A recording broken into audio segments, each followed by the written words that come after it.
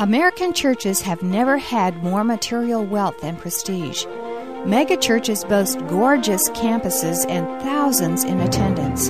Crowds flock to the latest church growth seminars to learn the secrets of success in the ministry. Now imagine a church that is on the verge of extinction, not because they are locked in tradition or have lost their vision, but because their members have had their belongings and property confiscated. Some of their major leaders are in prison, and some will face martyrdom. What chance does this small body have of making an impact on their city for Christ? This is Truth Encounter, a program committed to challenging you to open the Bible for yourself to discover what Christ has to say.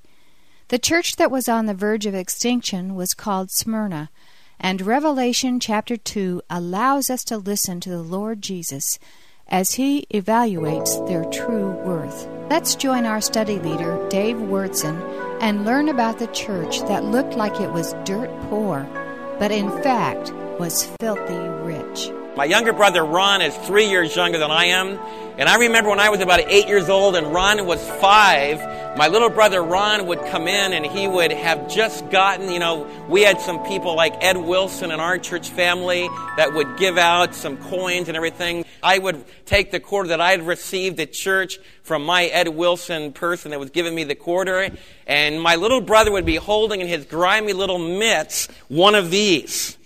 He would pull out, because every once in a while, maybe we'd have a loved one that would send us a letter, and my little 5-year-old brother would have one of these. And I would get it, I'd sit down with him, and I'd put my arm around his shoulder, and I would say, Ron, look what I have. Man, it's hard. I'd even drop it on the floor, see it. It makes noise. It's really a neat thing. It's much heavier than what you've got. And then I would go into this long, lengthy presentation about the fact that paper's not worth anything. Paper's just cheap stuff.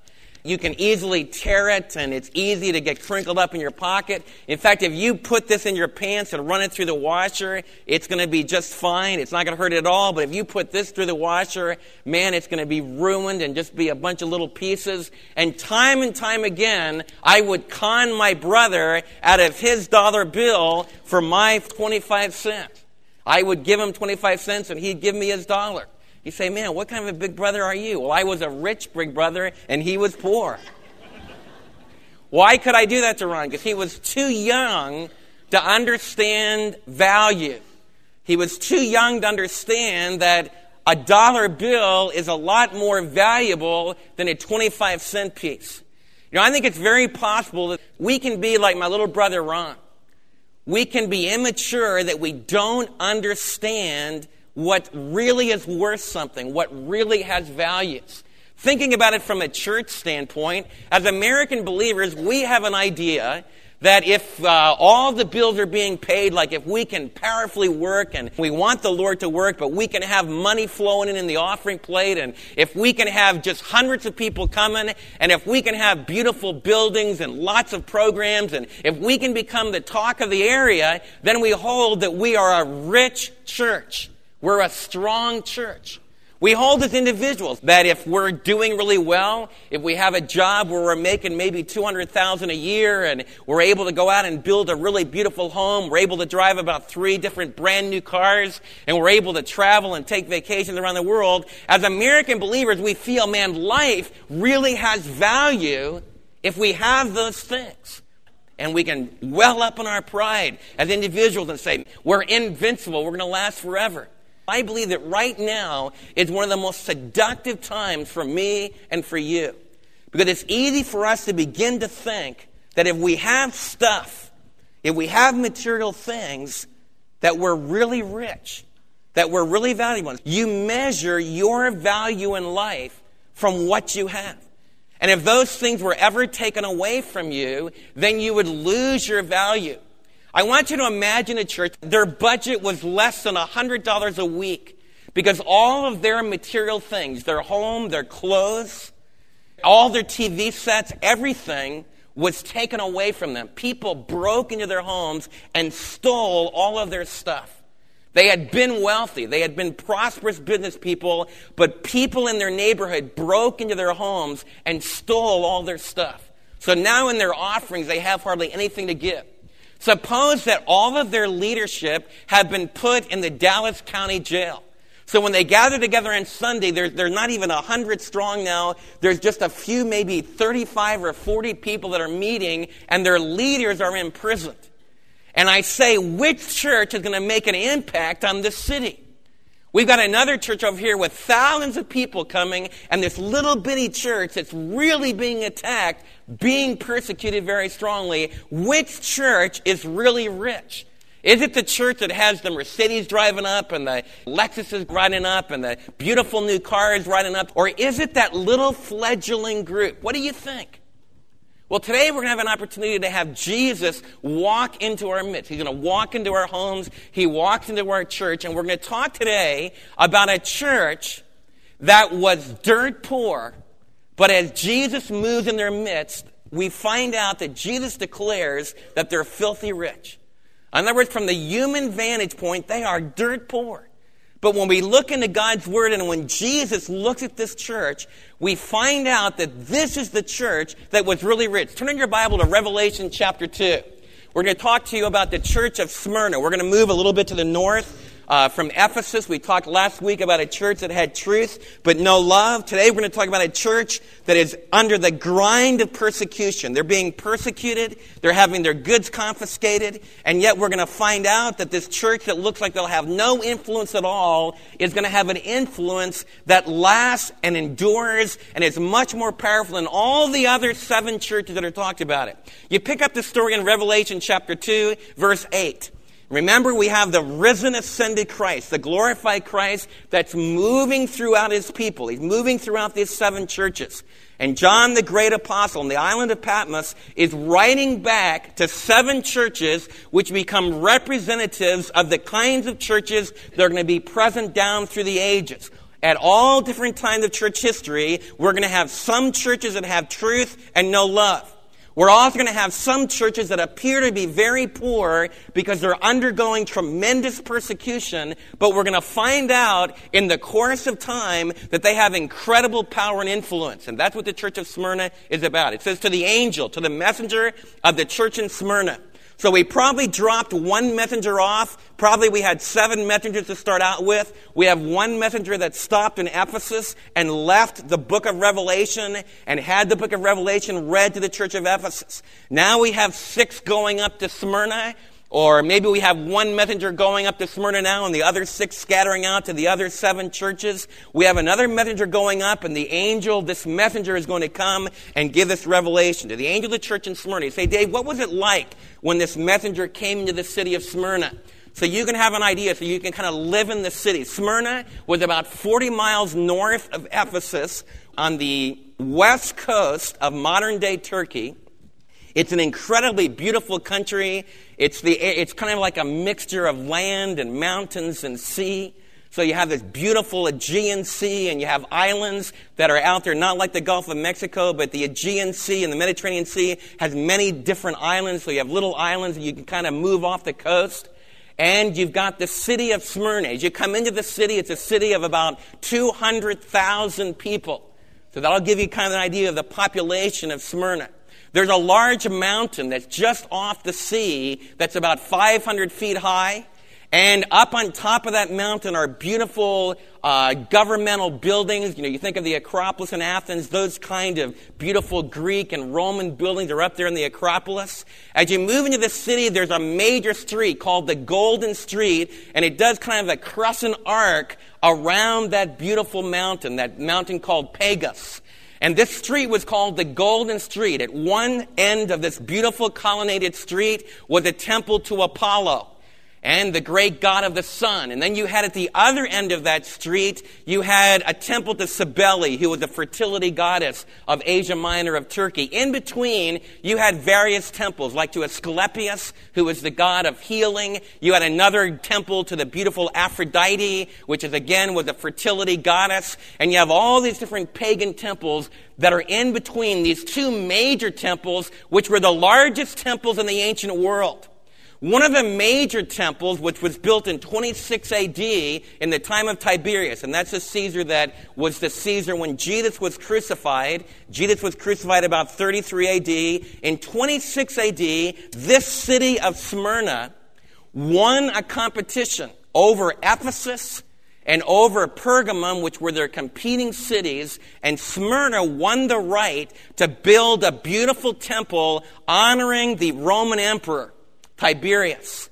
And they built this beautiful, beautiful Roman temple, and now, many years later in the early 90s, from 26, now we're in the early 90s, now Smyrna has become the capital city for the worship of the Roman emperor. And the Emperor Domitian has declared that everybody in the emperor, like if we were living in the city of Smyrna, one of those 200,000, we would be under a decree by the Emperor Domitian that once a year we had to go to that Roman temple. And in that Roman temple, we needed to burn some incense, and then we needed to stand before a statue of the Roman emperor and declare, Caesar is Lord. Caesar is Kurios. Just imagine that. Suppose you lived in a country where suddenly the laws went out throughout the land, and in order to carry on business, in order to be able to get food at the grocery store, you had to go. It was just a perfunctory act for many of your friends. They thought very little of it. You just went and took a little pinch of incense, burned it, and then knelt before this altar and this idol of the emperor, and you declared, Kaiser Kurios. Kaiser Kurios. Caesar is Lord. That's all you needed to say. Well, guess what? As believers, they had trouble with that in Smyrna.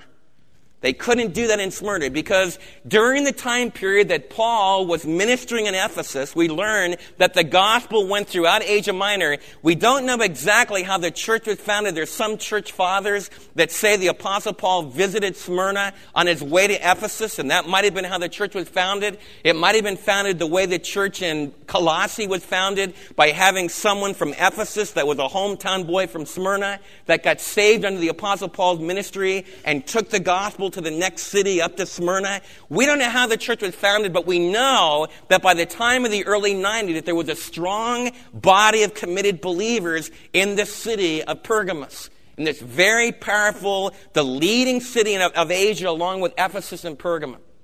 And yet they're under this decree from the Roman emperor that they need, in order to carry out business, in order to have their place in society, they need to bow before this idol of the emperor, and many of them would not do it.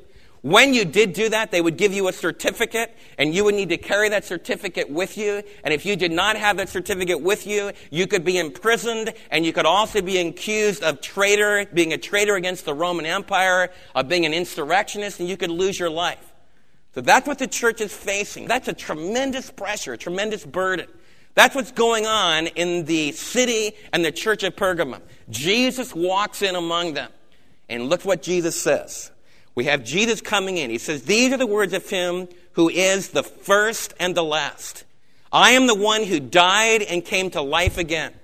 The very first thing Jesus says to this church that's facing persecution, facing possibly even martyrdom, he says you need to remember the vision of chapter 1. You need to remember the vision of the exalted Christ. I want all of you to remember this isn't just a cultural thing. This isn't just an issue of telling some nice stories about Jesus. I want you to ask yourself, who do you believe is first in your life? The idea of being first and last means that you were here before you came into existence. Who was here before you came into existence? Who was here before the world came into existence? Because this little title, the first and the last, was used in Isaiah, for example, for the Lord Yahweh. Some of you have heard of Jehovah's Witnesses, and Jehovah's Witnesses will claim that Jesus is a Son of God, but he's not distinctly the Son of God. And here's some great passages to use to show what you need to be committed to, is that Jesus is one with the Father. All that the Father is in his character, he is. How do I know that? Because this is the title, the first and the last, is a title that's used about 4 times in the book of Isaiah for Yahweh, for Jehovah of the Old Testament. And here, the New Testament has no problem at all taking that title and saying Jesus, like Yahweh, is the first and the last. What it means in the book of Isaiah is that he's the creator. It means that Yahweh is the author that was here before all things came into existence. What John is declaring is that your Savior that we're celebrating and we're worshiping, your Savior was here before creation existed. Before there was anything, Jesus was already present. He was first. He was first. What does it mean that he's the last? When all the smoke is cleared. In other words, if you were living in the first century and I'm giving this letter to you in the church of Smyrna and you're under a decree that you need to go and worship the Emperor Domitian, what are you thinking? What can this little fledgling group of believers do? What in the world can this little group of believers do? We're not going to be able to eat. We're going to have our homes confiscated. We might even lose our lives. Man, why not just give in to the Emperor Domitian because he's all powerful? You know what the Lord Jesus is reminding them of? Man, don't do that. Don't swear your allegiance to Domitian. Don't swear your allegiance to this Roman emperor. Why? Because when all the smoke is cleared, who's going to still be standing? Jesus. I want to challenge you. Why are we committed to worshiping Jesus? Why am I challenging you to build your whole life on Jesus? Why are we going to be willing to risk our kids? You say, Dave, why in the world do you let your stupid older kids go to Israel and do street evangelism right in the streets of Jerusalem? Why in the world are you and Dan and Pat Riggin going to go to Albania to teach people about Jesus? Why do that? That's crazy. Because I want you to know something. When all the smoke is cleared, no matter what happens to any of us physically, when all the smoke is cleared, who's going to be present? Tell me. When all the smoke is cleared, tell me, who's going to be present? Jesus. And I got news for you. You might choose to live a nice, comfortable life without Jesus, and you're not safe at all. Man, you might slip on a slippery bathtub, crack your head on the side, and you're just as dead as if you're one of the martyrs for the church. It's just the way life is. All of our lives are uncertain. And what Jesus is saying is don't be afraid about what people can do to you physically. Don't be afraid about the slander against you. Don't be afraid about lies about you. Don't be afraid about persecution. Why not? Because Jesus is the first. He was there in the beginning. And guess what? When the game is over, who wins? Jesus. He's the last. You know what else? It says he's not only the one who's the first and the last, but he says he's the one that was dead. You know, there's a lot of people you can make that statement of. There's a lot of people that are dead. Okay? I can look back, my dad's dead, and different people in our church family have gone on, they're dead. So there's a lot of people you can say, look at that statement there. It says, Jesus says that he is the one who died. You can make that statement of a lot of people. But look at the next statement. Jesus says, I am the one who died, and I'm the one who came to life again. I want you to look at that phrase. I'm the one who came to life again. You say, Dave, why do you believe in Jesus? Why is this Jesus thing so important? Because there's not another being in all of the universe that you can make that statement about. That he died, and he took his life back again. I want you to understand the implications of this. These believers are getting this message, and some of their own number are going to be martyred for the faith. Suppose you're sitting in jail, and you get this message from the Apostle John who's in exile, and you're sitting in jail on death row because you won't bow to the emperor. Can you imagine the comfort there would be when you get this phrase, Jesus declared that he's the one who already went through death for you.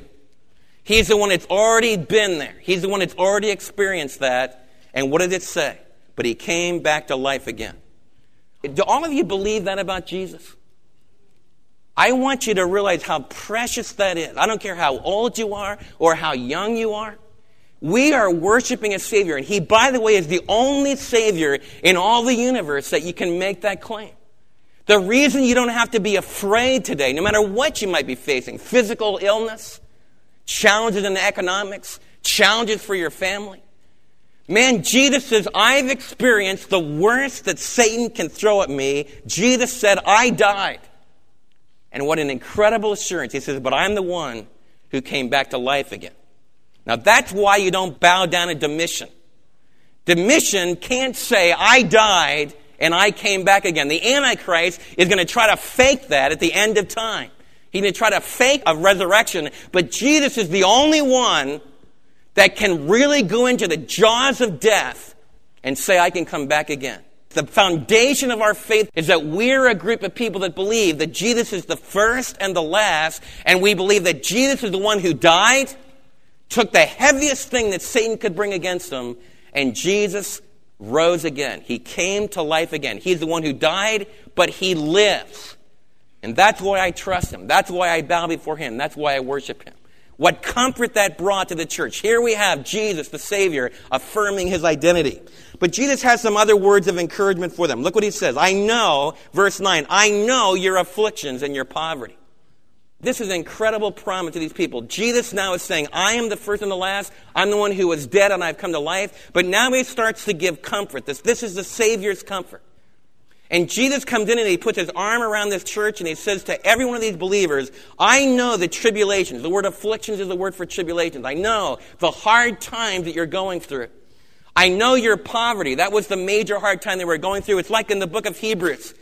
We have documented evidence. In the first century, as believers started to proclaim Christ and started to have others come to know Christ, their goods would be confiscated. They would go in, like mobs would go in and just take all of their belongings. They'd come home and their homes would be burned to the ground or torn apart.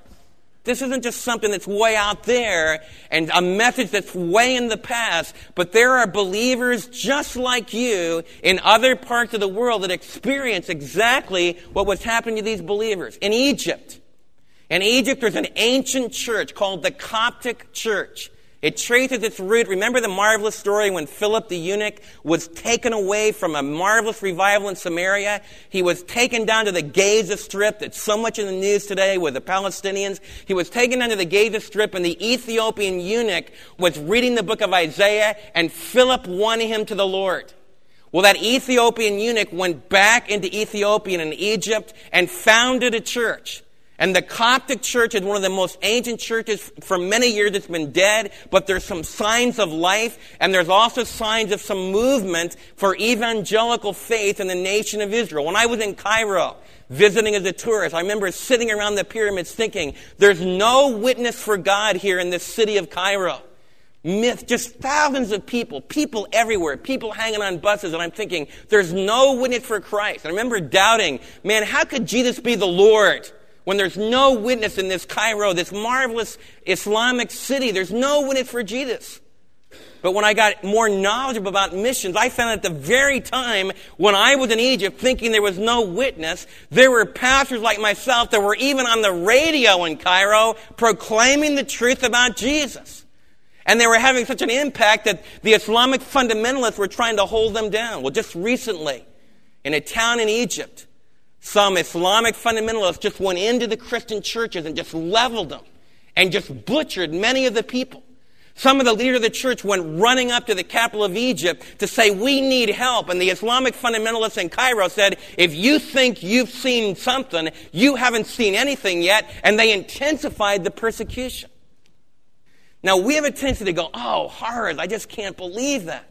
Man, that would be an awful thing. And yes, it would be an awful thing. But I want to share something with you about spiritual realities. You know what? When a church family goes through that kind of hard times, that kind of tribulation, Jesus comes to that group and says, you know what? I know your afflictions. I know what you're going through. I know your hard times. I know you've lost your things. And Jesus isn't one of these people that comes from far away. Jesus himself experienced that kind of persecution. Jesus knows what it is to have everything taken off and your clothes stripped off. And he knows what it is to face martyrdom for the cause of his Father. No matter what hard time that the church in Egypt might go through, or the church in Indonesia might go through, or we might go through in our own individual lives, or as a church family. Rather than being horrified, we need to realize that we follow a Savior that we cannot lose the thing most precious to us. Because an enemy might be able to take away our life, but they can't take away our personality and our existence and our eternal life with Jesus. All they can do is take our physical life, but we found a Savior that's given us eternal life that lasts forever and ever and ever. And I want you to think about whether or not you really believe that, or whether you just have a cultural idea of this Christianity thing.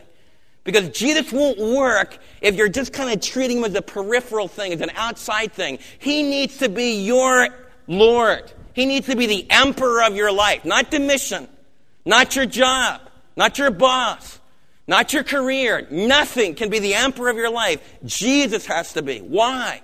Because he's the only one that can wrap his arms around you in the midst of your affliction and says, hey, I know what you're going through. I see your poverty. You know, one of the things I want to challenge you about belief, you'd say, Dave, why should I care about the poor? Why should I spend some time with some people like you've been describing? Because you'll meet Jesus. I'm not just talking about poverty being a great thing. The Bible doesn't exalt poverty.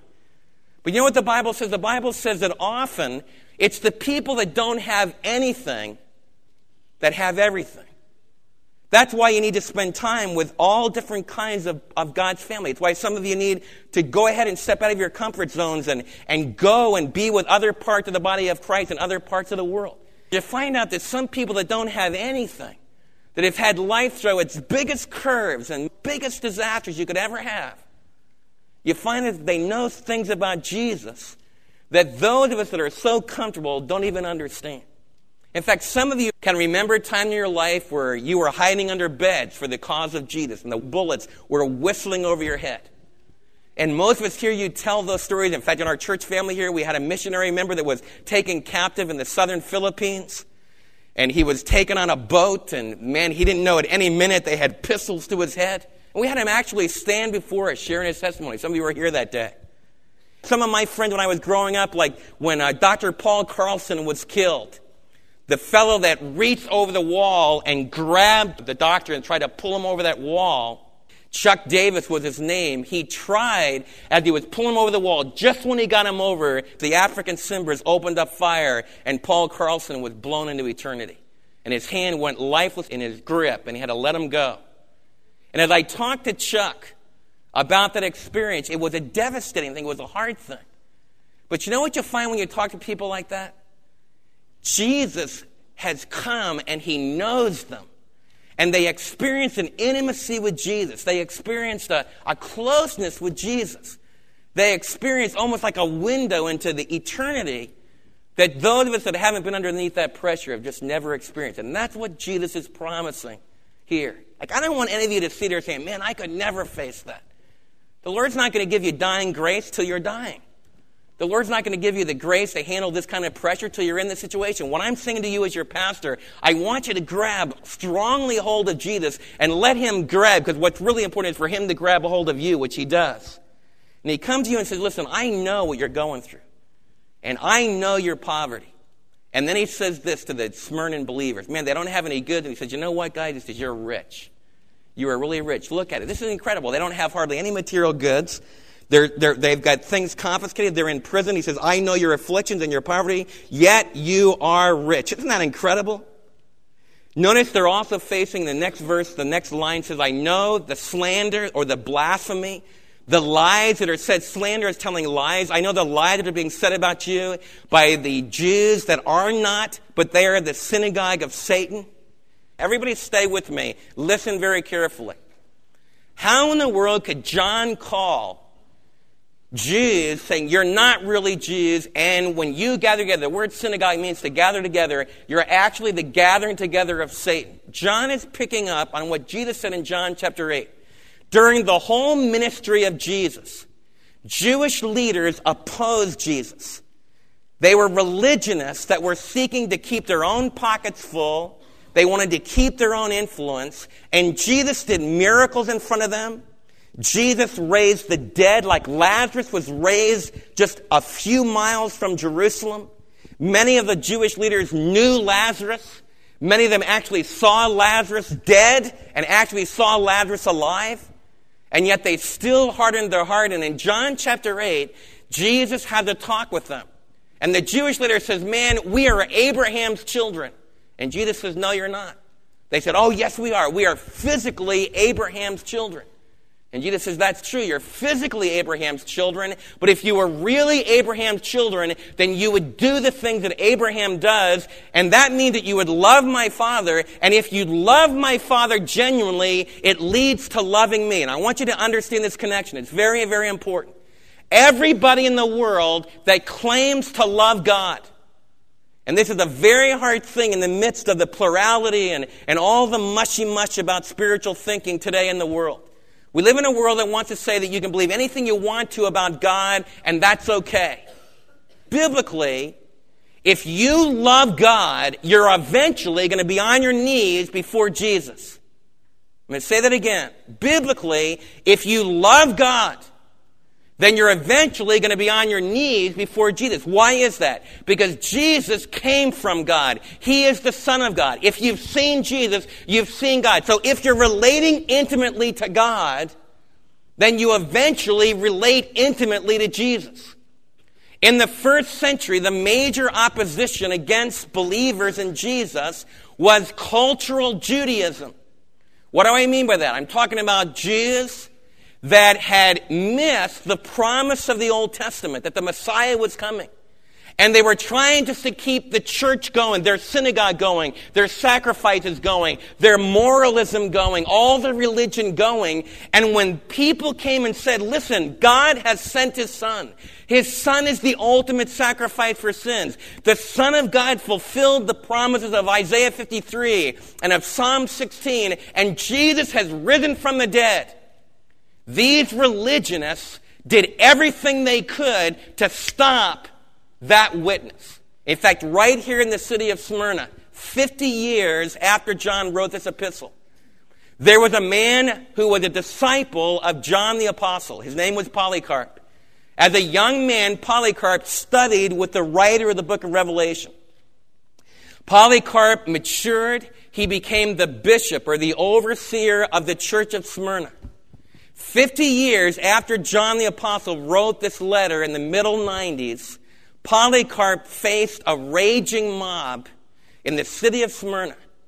They went out and gathered wood. Even though it was the Sabbath, the Jews of Smyrna went out and gathered wood and piled it high and joined the pagan Roman Greeks to demand that Polycarp be burned at the stake. They tied him to a stake and they ignited a big pile like they have at the A&M bonfire before the Texas A&M game. And that old man, Polycarp, was 86 years of age when he died in the flames. And this is what he said. Before he was martyred, he said this. He looked at the crowd when they asked him one more time to bow to the Roman emperor that was the emperor at that time. He said, I am 86 years of age. And I have served my Christ for 86 years. And He has never done me wrong. He said, how could I now deny Him? I've served my Christ for 86 years. He's never done me wrong. How could I ever deny Him now? And then his life went up in flames. 12 believers in the city of Smyrna, in the church of Smyrna, lost their life. From the time that John wrote this letter until the time of the end of the persecution. So this is a very real thing. And Jesus has come to them and saying, I know that those hard times are coming. I know that those great attacks are going to come. And the reason the Jewish people, we're not talking about all synagogues being the synagogue of Satan. The synagogue in Smyrna had become the synagogue of Satan because they were mounting opposition against the proclamation of truth. Now, what I want to say, one of the saddest things about history is the Jewish synagogue persecuted the fledgling little Christian church until the time of Constantine. But in 315 and then in 325, when Christianity was made the leading religion of the Roman Empire, suddenly Christianity became the political power bloc. And the Christians that were persecuted from the time of the first century until the third centuries, suddenly the persecuted became the power people and the persecuted became the persecutors. And the sad thing of history is that just like Judaism in the first century had become a religion that had lost intimacy with God and was not concerned about truth, but was concerned about maintaining their buildings, maintaining their moral standards, maintaining all their system, Christianity did exactly the same thing culturally. And so Jewish synagogues were burned to the ground by supposed Christians.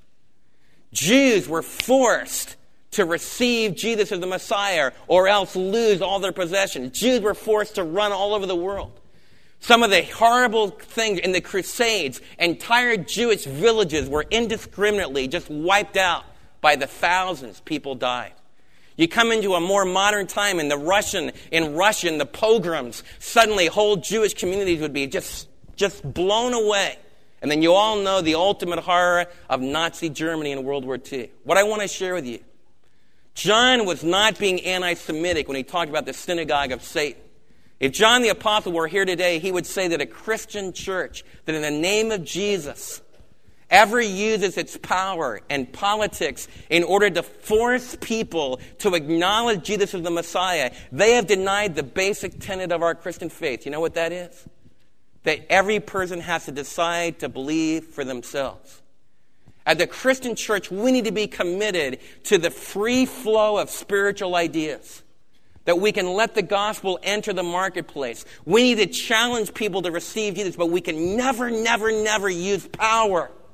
We can never use force. Do you understand that?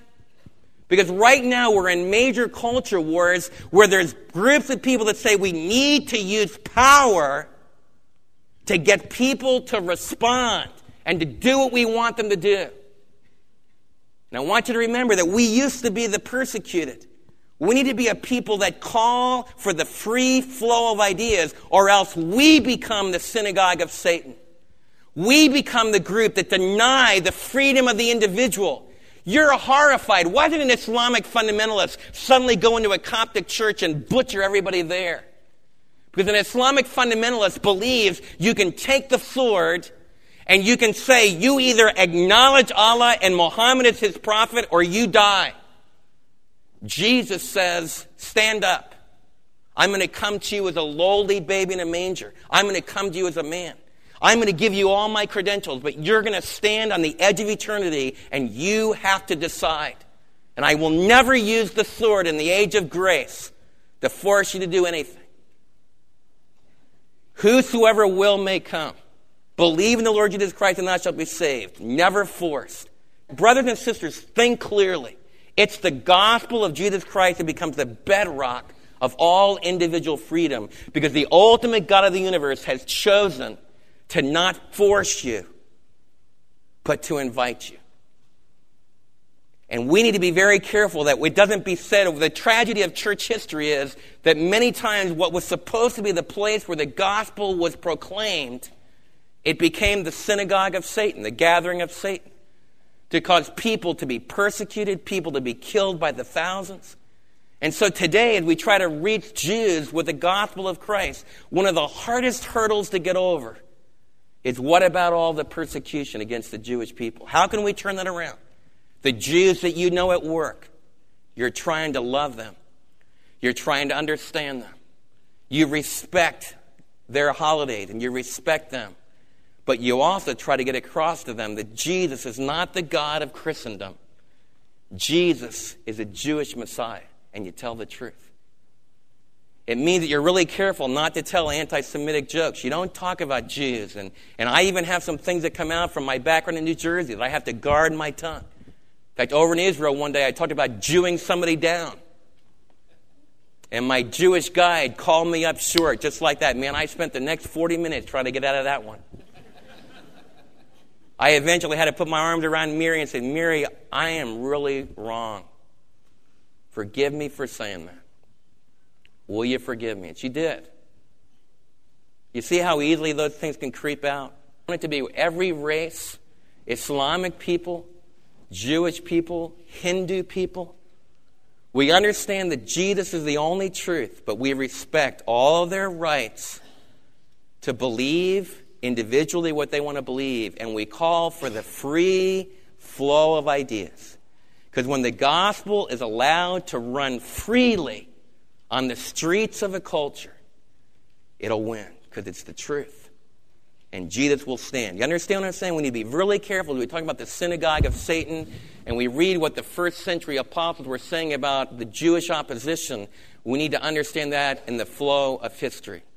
The church of Smyrna, the Lord promises that though their enemies are going to try to suck away life from them, as we close, the Lord makes an incredible promise to them. It says this: do not be afraid what you're about to suffer. I love that. Stop being afraid of what the Lord says. I tell you that the devil will put some of you in prison to test you. You will suffer persecution for 10 days, just a short period of time. The 10 days stands for maybe a 10-day imprisonment that some of them went through, or a short period of time. But the Lord says, be faithful even to the point of death, and I will give you the crown of life. He who has an ear to hear, let him hear what the Spirit said to the churches. He who overcomes will not be hurt by the second death. The Lord Jesus is the first and the last. He's the only one that can tell us, don't be afraid, because you're going to go through a time of testing. You're going to go through a time of suffering, but it's only going to last a short time, and then you're going to be given the crown of life. I want us to rejoice today. I want us to rejoice that some of you hold babies in your arm. The Savior that we've talked about is a Savior that as you hold the baby in your arm, you can say no matter what persecution we might ever face, no matter what hard times we might ever face, it's going to be okay. Because Jesus can give the crown of life. The crown of life was the crown was an athletic wreath that they gave to victors. And 1 John chapter 5 says, who is he that overcomes? It's the one that believes that Jesus is the Christ. If you're believing today that Jesus is the Messiah, the Son of God, you're an overcomer. And Jesus promises you that you will be an overcomer with him. And you're going to receive the crown of life. You don't have to be afraid. Somebody might threaten your physical life. Somebody might threaten your physical well-being. But what the church of Pergamum learned was that because Jesus can give the crown of life, they don't need to be afraid of the first death, because as soon as they die, they'll be absent from the body, present with the Lord. The second death is talked about at the end of the book of Revelation, and that's the death you need to be afraid of. That's the death that those that don't believe in Jesus as the Messiah, that don't believe he died for them, that don't believe he rose again. Revelation closes saying that's the death you need to be afraid of. Don't ever be afraid of the first death. If you know Jesus, you don't have to be afraid, because you'll only experience physical death, and you'll find out that all that is a transition right into the presence of Jesus to enjoy the crown of life forever and ever and ever. Was John's message to the church of Smyrna true? Were they really rich? Guess what? The church of Ephesus was the dominant church in the first century, and it was dominant for 300 years. Big major church councils were held there.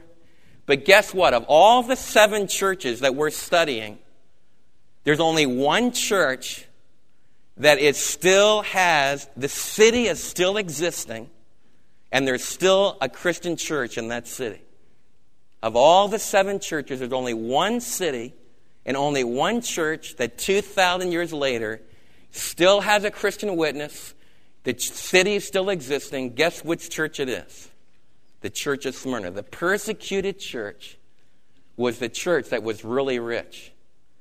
They didn't look like they had a very strong light, but they had reality. They had commitment to the biblical Christ. And their testimony has lasted for 2,000 years. It's the modern city of Izmir, a beautiful Turkish city, and they're still, in spite of crusades, in spite of Islamic domination, there's still a Christian witness in the city of Izmir, the ancient city of Smyrna. Father, I thank you that your word is true. I thank you, Lord, that though this church was persecuted, that it had power. And I want to ask you, Lord, that you would use the message to this church that was really facing the ultimate questions because of their faith. Use what we've learned today to challenge us to ask ourselves, do we have just a cultural relationship with Jesus? Or have we made the same kind of commitment that a soldier makes to his country? Lord, help us to realize that in life that there are ultimate commitments that need to be made. And Jesus, the commitment to him is that ultimate commitment. That we need to have a relationship with Jesus, that we're willing to give our belongings, we're willing to give our lives, we're willing to give everything we have, because he is the first and the last. He is the one who was dead and yet lives forevermore. And I'd ask you, Lord, that your precious Holy Spirit would help us to be an American church That though we are rich materially, we're enjoying all the benefits of America. Help us not to be lulled to sleep. Help us to realize there's nothing wrong with those riches, but there's something very wrong with thinking that our life consists in those things. I pray that we'll realize that our true riches are in Jesus alone. In Jesus' name we pray. Amen.